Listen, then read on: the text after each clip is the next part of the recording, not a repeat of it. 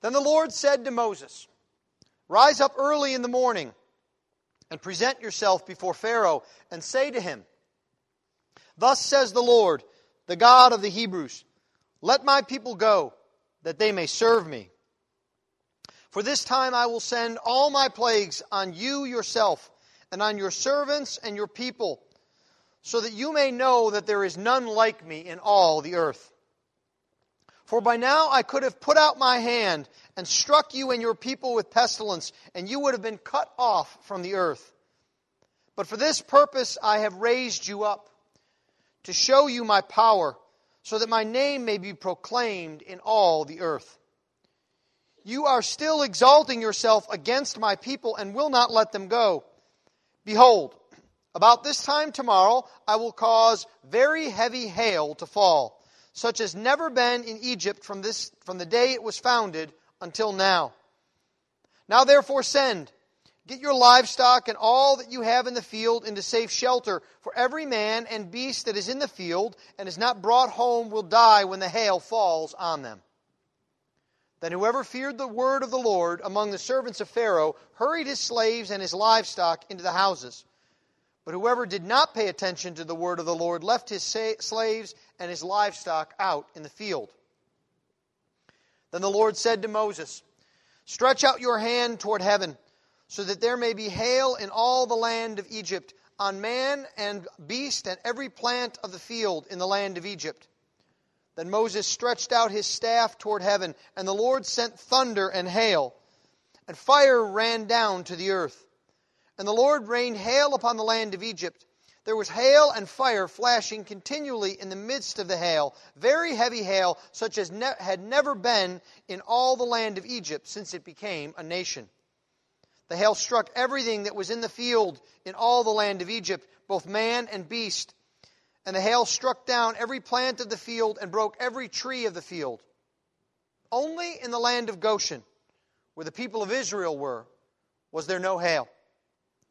Then Pharaoh sent and called Moses and Aaron and said to them, 'This time I have sinned. The Lord is in the right, and I and my people are in the wrong. Plead with the Lord, for there has been enough of God's thunder and hail. I will let you go, and you shall stay no longer.' Moses said to him, 'As soon as I have gone out of the city, I will stretch out my hands to the Lord. The thunder will cease, and there will be no more hail, so that you may know that the earth is the Lord's. But as for you and your servants, I know that you do not yet fear the Lord God.' The flax and the barley were struck down, for the barley was in the ear, and the flax was in bud. But the wheat and the emmer were not struck down, for they are late in coming up. So Moses went out of the city from Pharaoh and stretched out his hands to the Lord, and the thunder and the hail ceased, and the rain no longer poured upon the earth.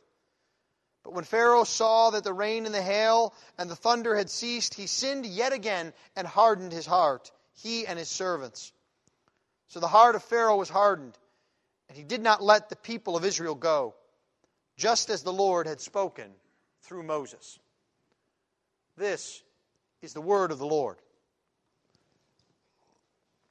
Let's pray for his blessing upon it.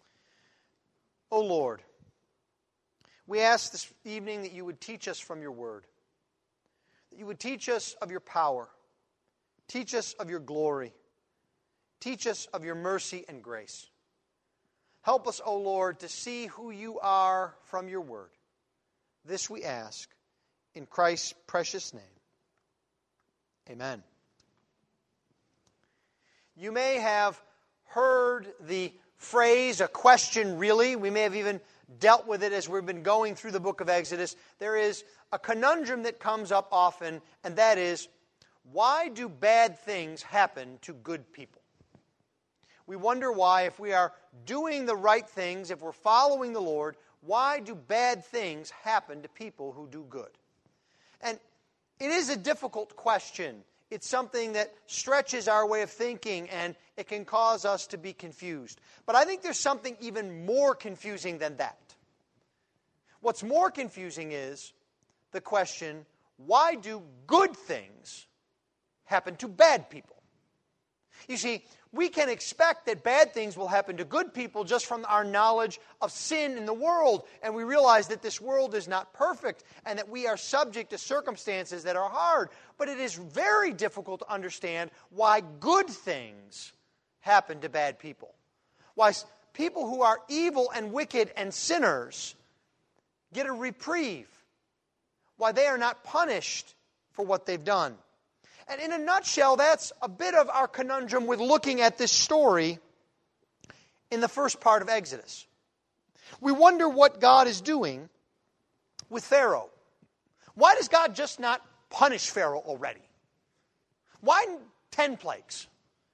God's certainly powerful enough in one plague to wipe Pharaoh off the face of the earth. God tells us he has that power in our text this evening. Why does God allow Pharaoh to not only exist, but to continue to rule Egypt throughout these plagues?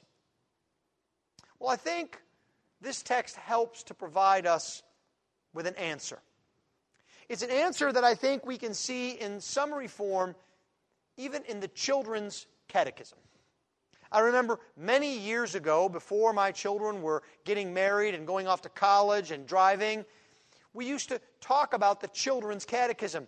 And the wonderful thing about the children's catechism is when you asked your children the first question, they were easily able to answer it. Who made you? And they would shout out, God! And then you would say, question number 2, what else did God make? All things! But it's the third question I want to focus on. Why did God make you and all things? And of course the answer is, for His own glory. And I think that's the answer to our question of why sometimes good things happen to bad people. It's because God wants His glory to be seen. And in this incident of the 7th plague, we are going to see God glorified in the midst of Pharaoh's rebellion. That God is exalted and Pharaoh is humbled. We see God glorified in several things in our text this evening. First, we will see that God is glorified in His purpose. Second, we will see that God is glorified in His mercy. Third, we will see that God is glorified in the punishment that He metes out. And then finally, we will see that God is glorified even in Pharaoh's confession at the end of chapter 9. God glorified in His purpose, in His mercy, in punishment, and even in Pharaoh's confession. Let's begin then by looking at verse 13 through verse 17 to see how God is glorified in His purpose. Now, God has a purpose in what He's doing, and we see it in several aspects in our text. First, we see that God is glorified in His purpose for Moses. And His purpose for Moses is very simple. It's obedience. Look at verse 13. Then the Lord said to Moses, rise up early in the morning and present yourself before Pharaoh and say to him, thus says the Lord, the God of the Hebrews, let my people go that they may serve me. And so God's purpose here for Moses is his obedience. Can you imagine being Moses? You've now brought 6 plagues on Pharaoh in Egypt. And God comes to you and He says, now you need to go to Pharaoh again. Now, Moses may have complained that he didn't have a mouth that was good for speaking. He may have even been a bit quick-tempered, as we saw earlier in this book where he murdered an Egyptian. But I have to tell you, Moses has far more patience than I would have. I would be tempted to say, really, Lord? We've done this 6 times already. Why am I going again? Do we really think we're going to get a different answer? But that's not what Moses does. What Moses does is he perseveres in what is right and good. And even though the plagues have not worked yet, God still tells Moses to go, and he goes. Now it's interesting that he uses the same formula that he has used before. You may have remembered that last week we saw that the plagues tend to come in cycles of 3, in accelerating damage, and in a shortness of announcement to Pharaoh. Typically, the first of the cycle comes, and Pharaoh is told, if you don't repent, this will come to you. And then on the second plague in the cycle, it's just announced that the plague is coming. And then in the third plague, it just shows up. Pharaoh doesn't even know it's coming upon him. So now we have a new cycle of 3, the third cycle. And so what we also see here is that God's purpose for Moses is not just a bare obedience, but it is an obedience in which God supports Moses. God emphasizes to him that he will uphold him. God emphasizes this distinction. You may remember in chapter 9, verse 11, that the magicians could not stand before Moses. But Moses can go and stand before Pharaoh, who considers himself a god. How can Moses do that? It's because God upholds him. And so the message that God tells Moses to bring to Pharaoh is very direct. We've seen this over and over again. Moses' message is not sugar-coated, it's not lightened, it's very direct, and here there is not even an if, as we saw earlier in chapter 8, verse 21. Now, Moses comes and he just once again announces that a plague will come the next day. God's purpose for Moses is his obedience. But God also has a purpose not just for Moses, but for the plagues themselves. And we see this in verses 14 and 15. For this time I will send all my plagues on you yourself and on your servants and your people, so that you may know that there is none like me in all the earth. So these plagues are specifically set against Pharaoh's heart. There's a very interesting thing going on in the Hebrew text. What we have as a translation of you yourself, in the Hebrew is actually your heart. It comes at the innermost being of Pharaoh. But of course, we know that Pharaoh's heart is all the problem here. It's Pharaoh's heart that has been hardened. It's Pharaoh's hard heart that prevents him from obeying God and letting Israel go. And so what God tells us is his purpose for his plagues is to come against Pharaoh's hard heart. Even in this, God is foreshadowing that great 10th plague that will come, because that is the plague that will most affect Pharaoh's heart, the plague that kills the firstborn, that strikes Pharaoh where he is nearest and dearest. So what God says is, I will send all my plagues on you and yourself. And this all here is not referring to all in number. Because, of course, we've seen these plagues. They are what we call seriatim. They come one after the other after the other. They don't all come at once on Pharaoh. But what God means here when he says, all my plagues, is that the full force of his plagues, of his justice, is coming on Pharaoh. God is not pulling any punches. We need to remember here that this is not an even battle between God and Pharaoh. God is not afraid of Pharaoh. He doesn't need to ramp up the plagues in order to defeat Pharaoh as if somehow lesser plagues are not able to do the job. No, God's purpose in his plagues and bringing them over and over again and in increasing their violence is to show his glory. The purpose of these plagues, God tells us, is to show his glory. Now, that's interesting to us because we would have expected God to say in verse 14, I will send all my plagues on you so that you will free my people. So that my people will be free. So that my people will be blessed. So that my people will no longer be under your thumb. But that's not what God says. You see, it's difficult for us, but the main thing that God is doing here is not freeing Israel. The main thing that God is doing is declaring his glory in all the earth. Israel's freedom is a means to that end. And so what we see here is the heavens unleashed. There is a ratcheting up of the plagues, and it shows God's power over all of creation as this thunder and fire and hail comes forth.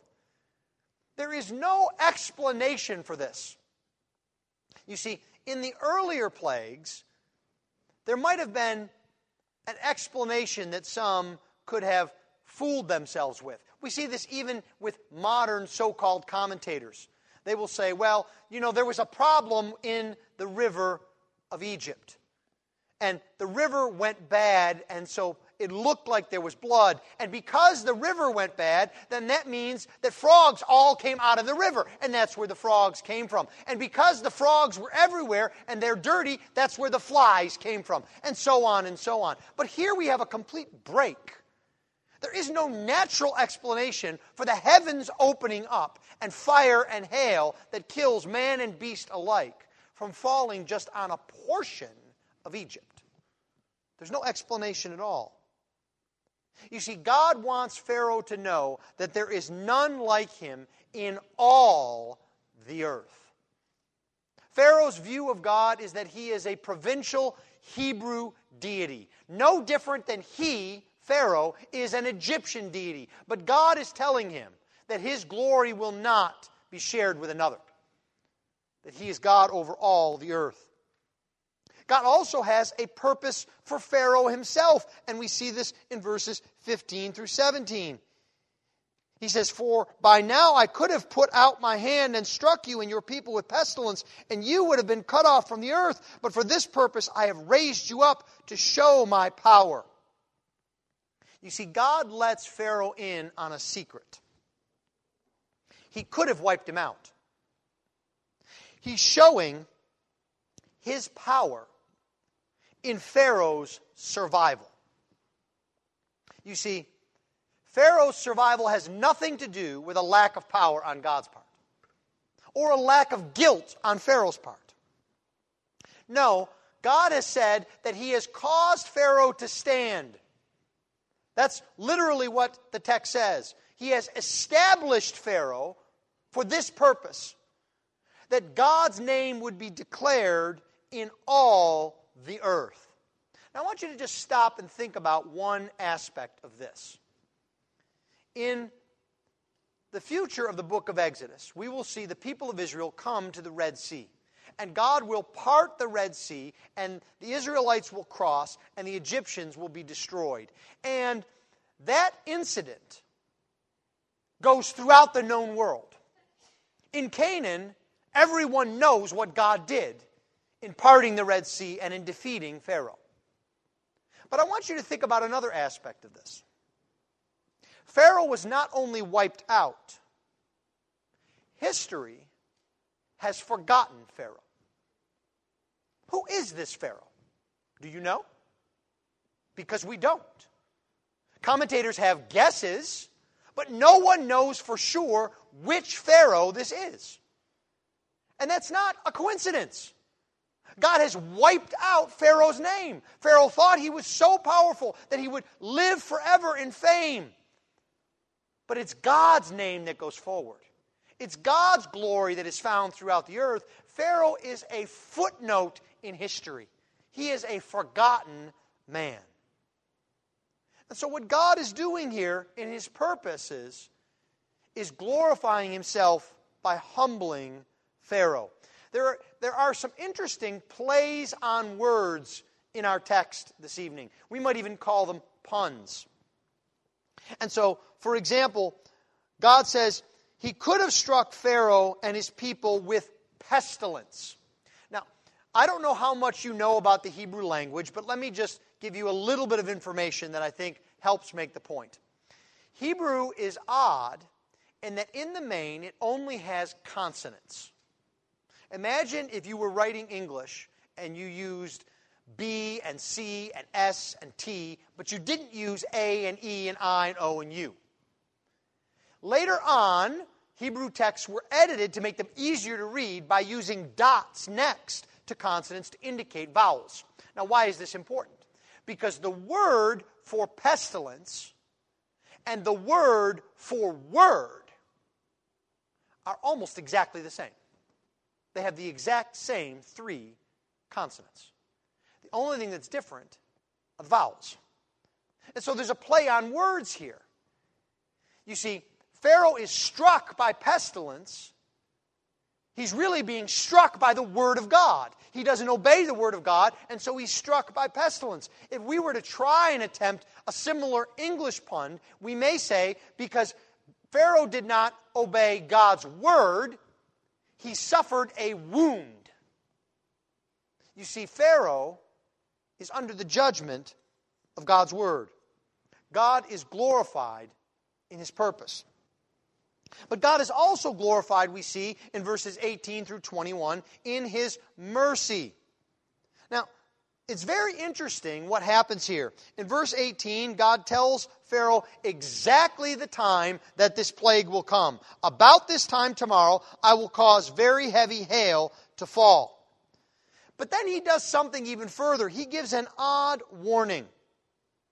He says, now therefore, get your livestock and your people and bring them out of the field. Because if you leave them in the field, they're going to be destroyed. Now, that doesn't make, I think, a lot of sense to us. Could you imagine, if we can go back sometime to the first war in Iraq, could you imagine George Bush, H.W. Bush, calling up Saddam Hussein and saying, by the way, tomorrow we're going to send a missile against this building. So you better make sure you're not in that building, because if you're in the building, you're going to get hit by the missile. That's like not how war works, right? You try to surprise the enemy. You don't warn the enemy of exactly what you're trying to do, and you certainly don't tell the enemy what they can do in order to be safe. But that's exactly what what God does. Now, He gives this warning to Pharaoh. It's a merciful warning. Now, notice that this hail that will come is very heavy hail. Again, we wouldn't expect hail to be described this way. If you've ever experienced hail and you describe it to someone, how do you describe it? You describe it by size, don't you? It was about as big as peas, or as big as a golf ball, or as big as a baseball. That's how you describe hail. You don't say it was light hail, or it was medium heavy hail, or it was very heavy hail. No one talks about hail like that. Why does God describe it here? Well, I think God is pointing back to something that we've seen over and over again in the text. How is Pharaoh's heart described? You remember that it's described as being hardened, but being hardened in Hebrew is to be heavy. It's to be weighty. It's to weigh down the soul. So God is drawing, I think, an analogy here, a comparison here. He's giving a merciful warning to Pharaoh and giving him every opportunity to obey. And so there is even a mercy in what God commands Pharaoh to do. Again, in verse 19, he gives Pharaoh a warning, and he says, now therefore get your livestock and all that you have in the field out of the field. And again, it's an interesting way that God says this. He says, now therefore send. Where have we seen that word before? Well, it's the word that God keeps using, telling Moses that he is supposed to tell Pharaoh to send the people of Israel out, to let the people of Israel go. It's the same word. God is reminding Pharaoh that all of this trouble comes because he's not sending, because he's not letting go. And so he says to him, why don't you get with the program? Why don't you send? If you don't send, you're going to see the consequences of not sending. God is giving Pharaoh proper advice. There is a mercy in what God is doing. And there is a mercy even in how God directs the heart. We see this in verses 20 and 21. Those who feared the word of the Lord got his slaves and livestock out of the field, and those who did not pay attention to the word of the Lord left his slaves and his livestock in the field. And what happens as a result of that? Well, there is a difference made. And again, the language here, I think, in our text is instructive. Normally, in Hebrew, what you have is a verb at the beginning of a sentence, followed by subjects. But here we see something a little bit different. We see the subjects first and the verb later on in the sentence. Because what is being done in our text is the emphasis is being laid on the two different subjects. describing two different types of people who make an action. Those who feared the word of the Lord, and those who didn't pay attention to the word of the Lord. God is making a distinction. There is a difference here. Those who fear the word of the Lord obey. God is glorified in His purpose. God is glorified in His mercy. And God is also glorified in the punishment that He brings. We see this in verses 21 through 26, as the hail is described. And it is an awesome description. The hail comes down with fire and lightning, such as had never been seen before since Egypt had been a nation. Now, this is a deserved punishment. It's very clear in our text, right? Because the hail comes upon those who ignore the merciful warning of God. God has not brought this by a surprise. He tells them in advance what is coming. He tells them why it's coming. He tells them how they can avoid this punishment that's coming. And they say, no, we don't think it's going to happen. Now, we sit here and we look at this and we say, respectfully, Egyptians, dummies, have you not seen the 6 plagues that have come? Weren't the frogs all over your house enough? You had the flies. You had the stinging locusts. You had the boils. Why do you not understand what's going on here? But you see, if we think about our own day and our own society and our own neighbors, we'll begin to understand a bit more about the human heart. Because God has warned mankind for thousands of years about the wrath to come. He's given emblems of His wrath. He's told them the way to escape the wrath. He's told them that there's only one way to escape the wrath that is coming. You need to get out of the field. You need to come under the protection of the Lord Jesus Christ. If you don't do that, you will be lost. And you know what most people in our society say? Nah, I don't think it's going to happen. I'm not worried about it. You see, we ought to view that the same way that we view this foolishness of the Egyptians. They should know better. We should know better today. We've seen God carry out His wrath in small measures throughout history. What makes us think that God will not keep His word now? You see, God had given an opportunity to obey His word. And He gave that opportunity to everyone, not just to Pharaoh. And those who did not set their heart on the word of the Lord then heard the voices of the Lord, so to speak. That's what thunder is described as in the Old Testament. It is the voice of the Lord. It is thunder. And if you've ever heard loud thunder, you've heard how jarring and disconcerting it can be, right? We make up all sorts of analogies for thunder for small children because they are scared when they hear those loud booming sounds. And we say things like, oh, that's just bowling in heaven. Or don't worry about that. That's not a noise to be worried about. You're safe. It's something that puts us on our edge. This punishment is clearly deserved, and it is a declarative punishment. That is, that God declares who He is and His power to the world through this.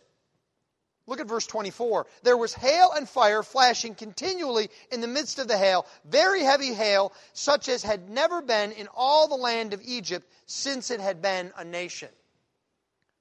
This punishment goes beyond this day. In the history of redemption, as Moses passes on to glory, and as Joshua takes on the mantle of leadership, and as he brings Israel into the promised land, and as they are outside Jericho, the Israelite spies are told in Joshua chapter 2 that the people of Jericho know what God did in Egypt. And that's why they're afraid. Because they know all about the plagues that God has brought on Egypt. They know that God is not one to be trifled with. You see, God's glory and His name is declared throughout all the earth, even as God has said. This isn't confined to Pharaoh. It's not confined to Egypt. It's about God's glory being declared.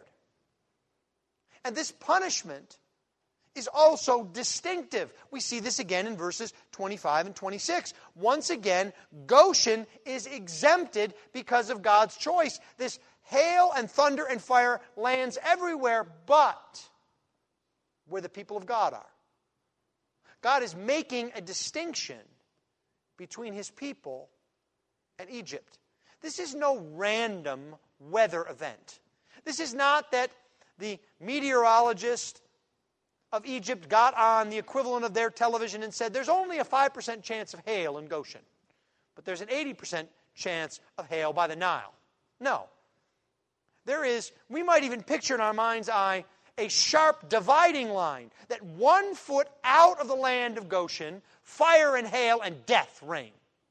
And 1 step into the land of Goshen, the sun is shining and the safety is known.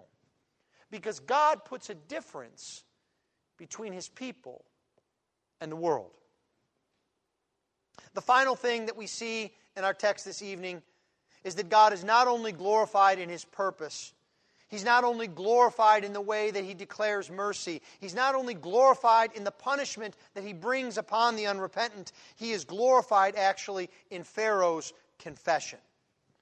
Now this may seem odd to us because Pharaoh's confession is not exactly something that has permanence. We see in verse 27 that Pharaoh calls Moses and Aaron, and he makes what we might consider a very good confession of sin. I've sinned. My people have sinned. You are in the right, Moses. The Lord is in the right. And in verse 28, he even uses the covenant name of God. He says, plead with the Lord, Yahweh. That's why it's written capital L, capital O, capital R, capital D.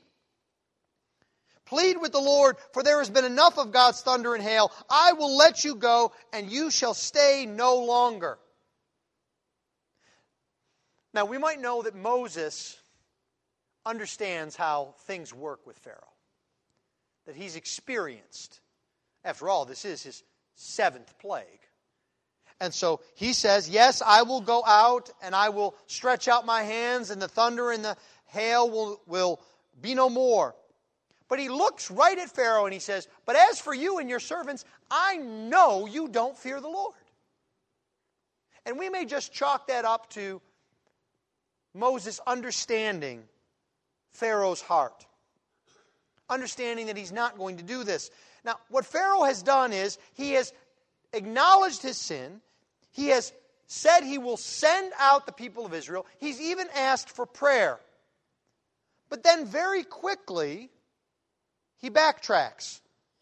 For as soon as Pharaoh saw, in verse 34, that the rain and the hail and the thunder had ceased, he sinned yet again and hardened his heart. Now, what we might think is that Pharaoh is a cold, calculating politician. That he knows if he just says the right words, that Moses will get rid of the hail, and then he'll backtrack. We see this all the time in politicians, don't we? They say things all the time that they have no intention of doing. And the reason they do it is because they want to get a reaction out of us. I actually don't think that's what's going on here. And to help me, Calvin agrees with me. Or I should say, I agree with Calvin. Calvin says that Pharaoh did not lie by design, but rather he tried to appease God. And then when God was appeased, he just simply fell back into his former state. That's actually more frightening. To think that someone could design repentance, and then when things ease up, they just simply fall away from it. Pharaoh's not even trying to trick Moses and God. He's just following his heart. I think I've told you this before. Ladies, when Hallmark tells you to follow your heart, you look at the screen and you yell, "Liar!" You don't follow your heart, ever. Because the heart is deceitfully wicked above all things. Who can know it? Pharaoh is following his heart here. His heart tells him, everything's all right now. I can go back to being who I am. And we see this with others throughout the Bible. This is exactly what Saul does over and over again, isn't it? How he supposedly repents with David, and then as soon as the situation changes, he falls right back into a former pattern. And so Moses sees this. Now, what does this mean? And how is God glorified in Pharaoh's supposed confession? God is glorified because only God can bring true confession. This is proof that mankind, no matter how badly he wants to, or how big the stakes are, the entire kingdom of Egypt, he cannot bring about his own confession and repentance. He will always fall back on a heart that is hard and wicked. The only way someone can truly confess and repent is if it comes from the Lord. God is glorified in every true and real repentance, because it only comes from the Lord. So why is God continuing this series of plagues? Just 3 brief observations to conclude. The first thing we need to understand is that God does all things for a reason. Nothing happens by happen chance with God. And that applies in your life and in mine.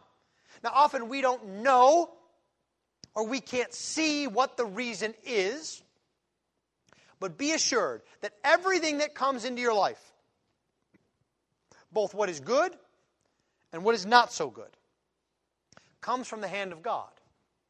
And it comes with a reason and a purpose.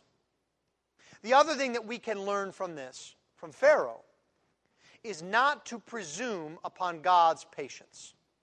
That's really what Pharaoh's doing in plague after plague. He just assumes that God's patience is infinite. That there'll always be another plague and he can repent again and then there'll be another plague. He doesn't need to change who he is. He doesn't need to follow the Lord or really obey his word. He thinks that there will never be a reckoning. Now, we know that's not true. That's going to come upon him. And then I think the final thing that we can learn from Moses is that when God is on our side, we can be bold. No matter what it seems that the circumstances dictate, because God is in control. Because if you remember, what God is doing and working through us is not primarily about us.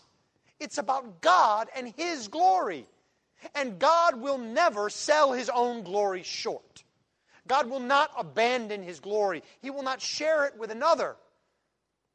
And so, no matter what the circumstances seem like, we can know and count on God winning the victory. Because God will always glorify Himself. Let's pray.